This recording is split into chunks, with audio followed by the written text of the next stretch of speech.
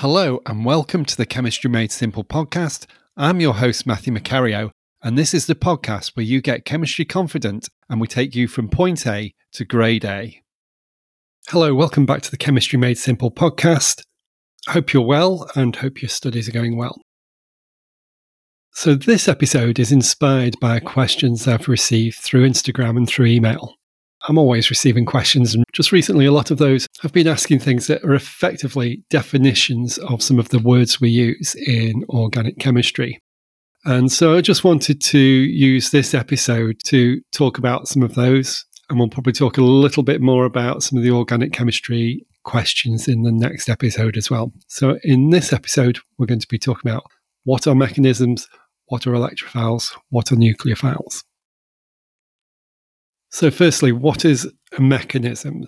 So a reaction mechanism is basically a reaction pathway. It's the way that the reactants become the products. It's the way that the reaction happens. But it tells you a little bit more than just the equation, and it tells you a bit more than just drawing out the structures as well, because it will show how the reaction happens.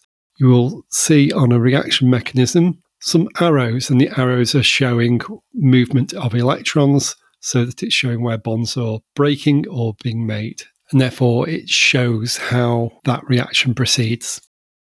And another way we use the word as well, we group reaction mechanisms because there are various types of mechanism that take place. For example, you may have heard about nucleophilic substitution or electrophilic addition, amongst many others. And that is describing a mechanistic pathway, a general description of what is happening within the reaction process.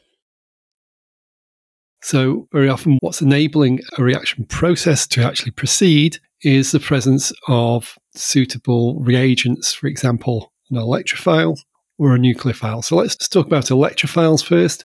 Electrophiles, as we can work out from the name, are substances or chemical species that are attracted to negative charge or attracted to electrons. That's why they love negative charge, love electrons.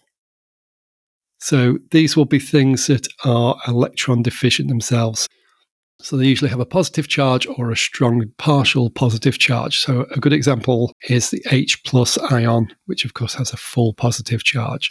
That's going to be attracted to negative charge areas. A good example is when H plus is attracted to the lone pair on a nitrogen in ammonia or an amine, for example, and that causes a new bond to be formed, which is part of that reaction process.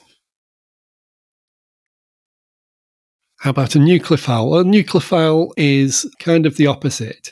A nucleophile is a chemical species that likes positive charge, so it likes electron deficient areas. It's going to have either a negative charge or a partial negative charge on it itself. So this is going to be something with a partial negative charge or a full negative charge. So a chloride ion, for example, is going to behave as a nucleophile. Likewise, the chlorine atom within hydrogen chloride will have a strong partial negative charge on it, and that might make that molecule and the chlorine end of that molecule, the HCl molecule, be attracted as a nucleophile towards a positive area of another molecule. Okay, and we touched on the fact that we often include arrows or see arrows that are showing the movement of electrons for the forming or breaking of bonds. And we're going to go into more detail on that in the next episode. So make sure you're subscribed and listening to the next episode.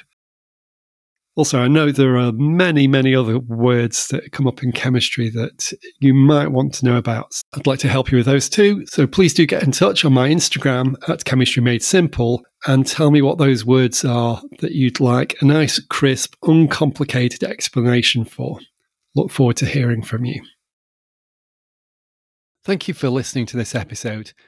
I hope you found it useful, and if you have had value from it, do consider visiting our Patreon community at patreon.com/chemistrymadesimple, where you'll be able to ask deeper questions about this topic and get more support for your studies too.